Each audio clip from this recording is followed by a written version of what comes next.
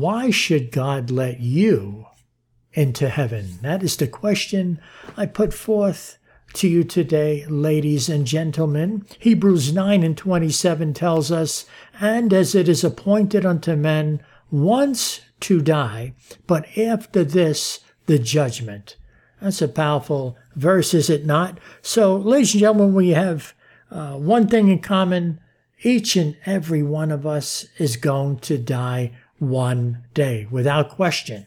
No question about it, unless the Lord returns, and that's a different story, well, if we happen to be alive. But for the most part, each and every one of us one day is going to die. Now, you can cancel your dentist appointment, your hairdresser appointment, the appointment you have with your eye doctor, perhaps. But there's one appointment that you cannot cancel, and that is the appointment that you have with death. No matter who you are, famous, not famous, rich, poor, it doesn't matter. One day you're going to literally stand before God. And today I'm going to ask you the question, if God were to say to you, you die tonight and you stand before God, and he said to you, "Why should I let you into heaven?" What would you say to him? Think about that. If he were to say to you, "Why should I let you into heaven?" what would you say? I'm going to tell you a story. This is a true story. This happened in the 1990s. I was down in Times Square area, New York, with my wife, Kathy. We were street preaching, handing out Bible tracts. And one day, there was a man walking up the street, and he was wearing a T-shirt, and he had a picture on the front of that T-shirt. And I noticed the picture was of himself, and across the top in big letters it said, "World Punchball Champion." And I noticed it. And I said, "World Punchball Champion." And I looked at the man. I said, "Hey, that looks like you." And he said, "Yeah, that's me. That's me." I says, "What's your name?" And he told me his name. I says, "Come over here, man. We need to talk." So we were in the middle of this wide sidewalk. You know how New York City is. There are literally thousands of people. There are people going in both directions. So I pulled the man over to the side, and I turned the microphone off. And I said, "Ron, tell me, well, what's this about? What is this all about, Punchball Champion? What does it mean?" So he went on to describe what it was. He says, you punch this leather bag, and it's on a stand. And as he described it, it's on like a spring. It goes back and forth. And I said, "Oh, yeah. Now I know what you're talking about. I just didn't know that they called it a punch ball." So he went on to describe, he says, "I just got back from Chicago, and I visited New York. I'm from England." And he told me, some of his story. He told me he was 68 years old, and he came from this tournament in Chicago, and he won it. And he says, "I punched the bag for 36 hours straight." And I said, "Hold on a second." I said, "What? Are you kidding me?" I says, "You're telling me that you punched that thing for 36 hours? I says, "That's unbelievable." I says, "What happens to you? If you have to go to the bathroom, do you get time to eat?" And he told me, he says, "After each hour, we get 5 minutes to take a break, and then right back to punching the bag again." I said, "So Ron, you're telling me that you punched that thing for 36 hours? That's a day and a half." I says, "That is unbelievable." And he went on to tell me they raise money for charity by doing this kind of thing. And I said, "Wow, that is unbelievable." But meanwhile, inside my heart, my mind is set to give him the gospel. You see, that's why I pulled him over. I was interested in what he said without question. I really was intrigued by what he was telling me. I mean, I was like, wow. So I wanted to give this man the gospel, and that's exactly what I did. So I asked him the question. I said, "Ron, let me ask you a question. If you were to die tonight and stand before Almighty God, and he were to ask you, 'Ron, why should I let you into heaven?' what would you say?" And by the way, Ron had his hands, they were wrapped in, I don't know if you ever seen it, the boxers, sometimes they wrap their hands in canvas, like to tighten up the hands, and then they would put those hands usually in a boxing glove. So, he was walking down the street, and he had both his hands wrapped in this canvas. So he's standing in front of me. When I asked him that question, he had both his hands folded, in front of him, and he paused and he thought. Very humble man, by the way. So he was thinking. So he said, well, I guess I would say I raised this amount of money. And he gave me a figure. He's from England, don't forget, so it was in pounds. And I knew a little bit about, the currency rates. I had a rough idea. So I was doing the mathematics in my head. I was like, whoa, I think it was close to maybe like $500,000 or something that they raised for charity. So I'm like, wow, this is unbelievable. This guy is serious, So, and he went on to say, this is what I would say. And, so I listened to him. And then when he was done, I said, Ron, I said, you could punch that bag for 50 hours the next time and raise another $1 million for charity, but that will not get you into heaven. And he listened, and then he paused. And he looked at me and he said, yeah, I guess you're right. Humble man. I said, Ron, do you want to hear the truth? Do you want to hear what the Bible tells us about how to get to heaven and how to be saved? And he said, yes, I do.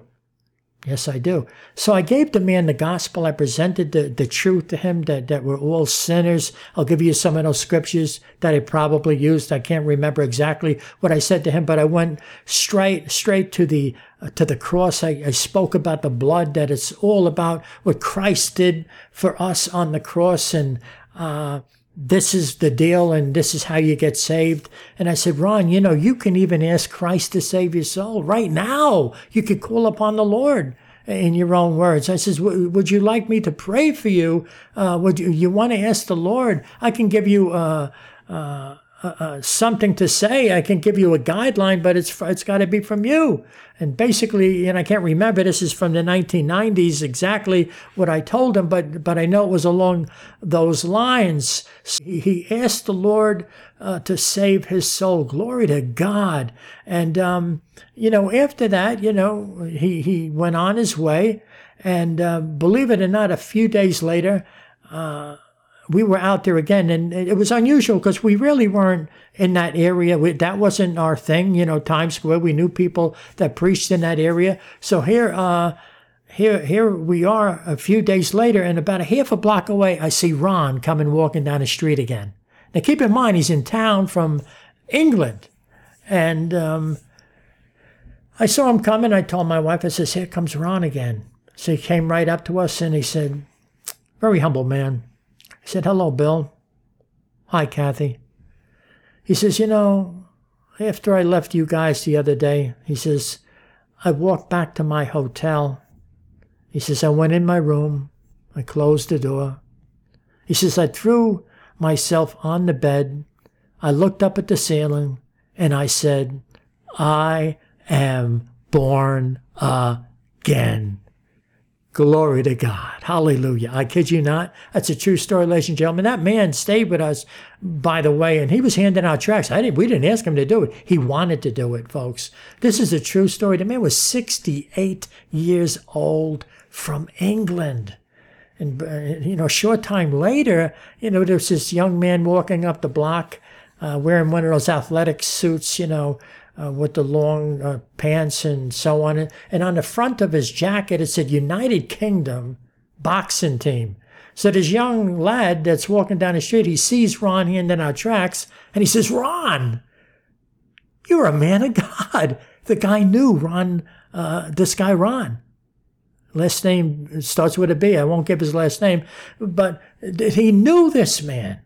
And it was so funny the way everything fit together. So it turns out the the UK, this team from England, the boxing team, I think they were at Felt Forum. That was like a part of Madison Square Garden where they would have shows and I guess boxing things. It was, I think it was like maybe 7,000 seats or something. So he was in town for this tournament, and I guess Ron was there and he was going to go to the tournament. That's what they were there for. So it was truly amazing the way everything fit together on that day. So the point I make to you folks is you never know when you're going to have a divine appointment such as this. I know this was ordained by God. So here was a man that was trusting, in his own good works, I would say. He was trusting and doing his good deeds, perhaps, and wondering maybe God would accept that. And the Bible tells us, let me give you some scriptures here. This is probably some of the scriptures that I might have shared with Ron.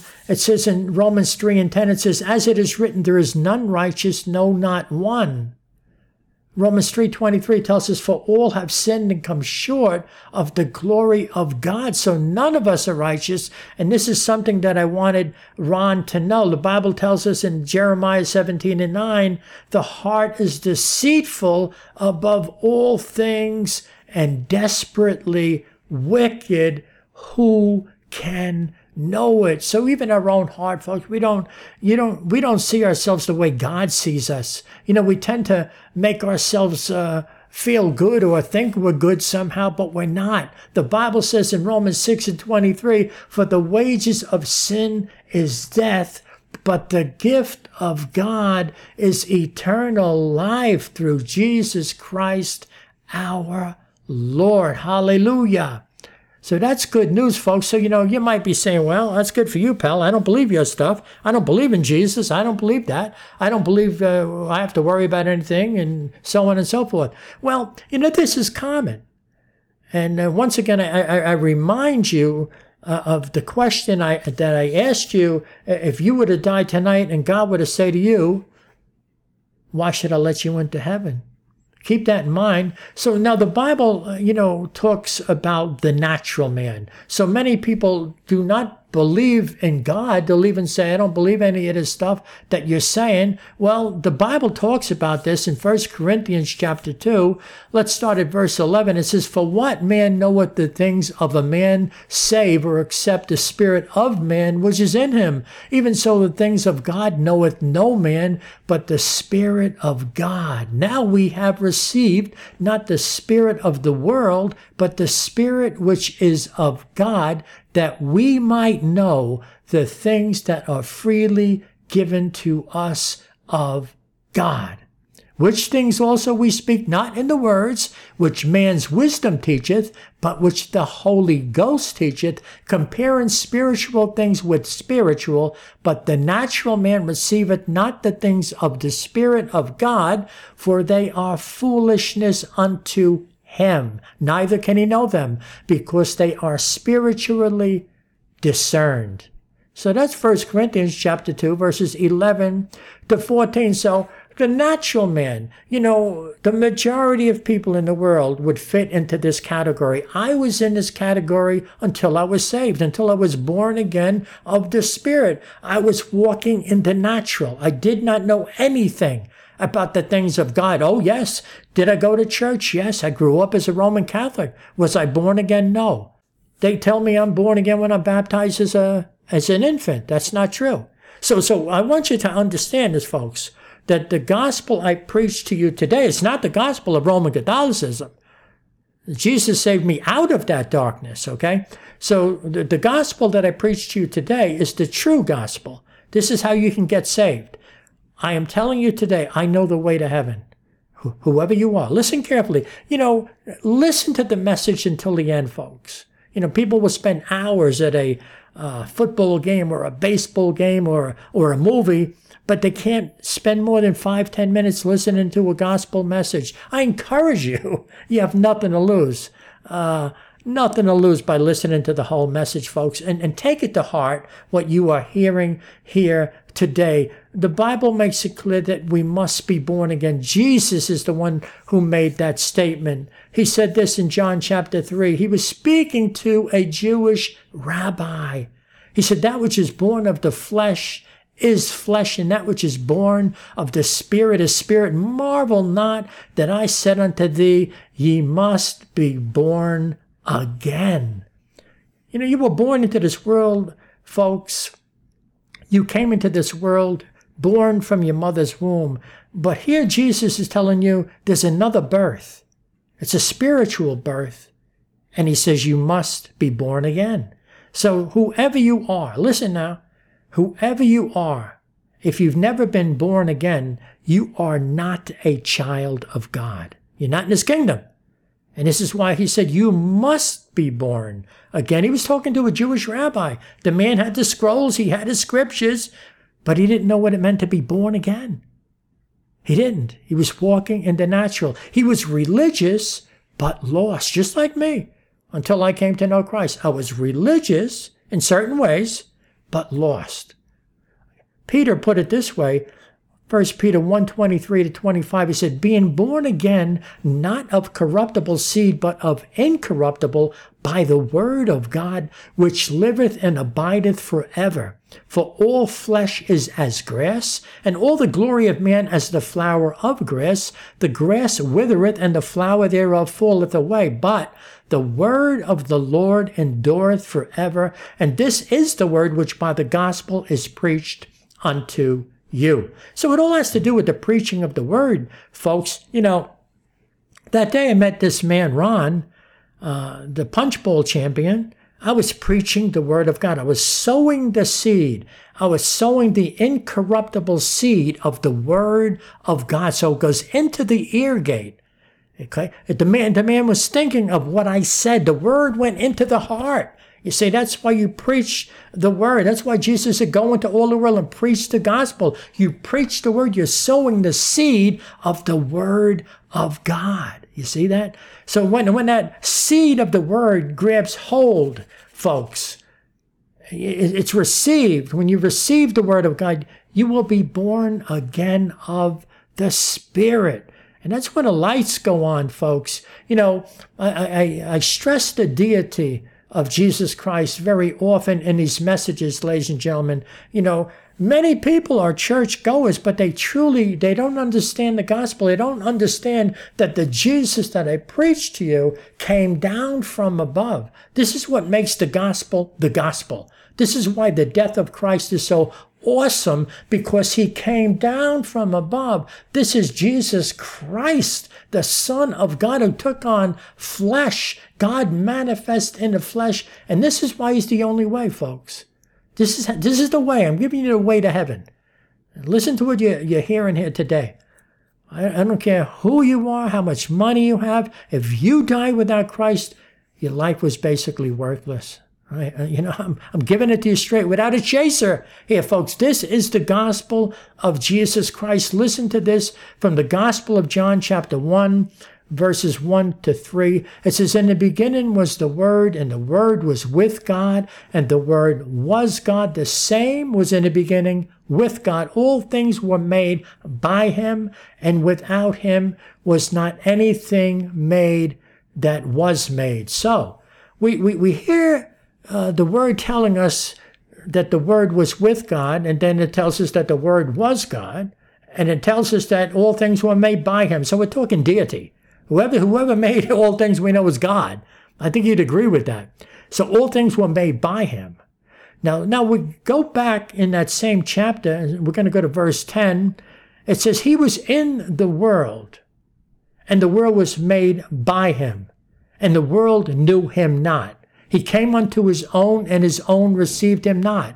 But as many as received him, to them gave he power to become the sons of God, even to them that believe on his name. So, interesting, it's telling us he was in the world, and the world was made by him, but the world didn't know him. So obviously he's now in the world. The one who made the world is now in the world. Going further on, it says, which were born not of blood, nor of the will of the flesh, nor of the will of man, but of God. And the Word was made flesh and dwelt among us, and we beheld his glory, the glory as of the only begotten of the Father, full of grace and truth. Hallelujah. So we know here, we learned, ladies and gentlemen, that the very same word that was with God and was God, it tells us here that this very same word was made flesh. You argue against the deity of Christ, folks, I'll tell you right now, you are not saved. I'll say it again. You don't believe in the deity of Jesus Christ, you are not saved. Because the Spirit of the living God is going to show you the deity of Christ. He did that with me and every other true believer. You must know who this Christ is, folks. You must understand who he is. Oh, yes. And you know, what you do, folks, you're denying the very word of God, that he was the word, ladies and gentlemen, that made all things. Oh, yes. So you want to get it right, folks. You want to get it right regarding the deity of Jesus Christ. And this will make you appreciate even more the blood that he shed for you, that he took on human flesh, that he went to that cross for you, for that man Ron, you see?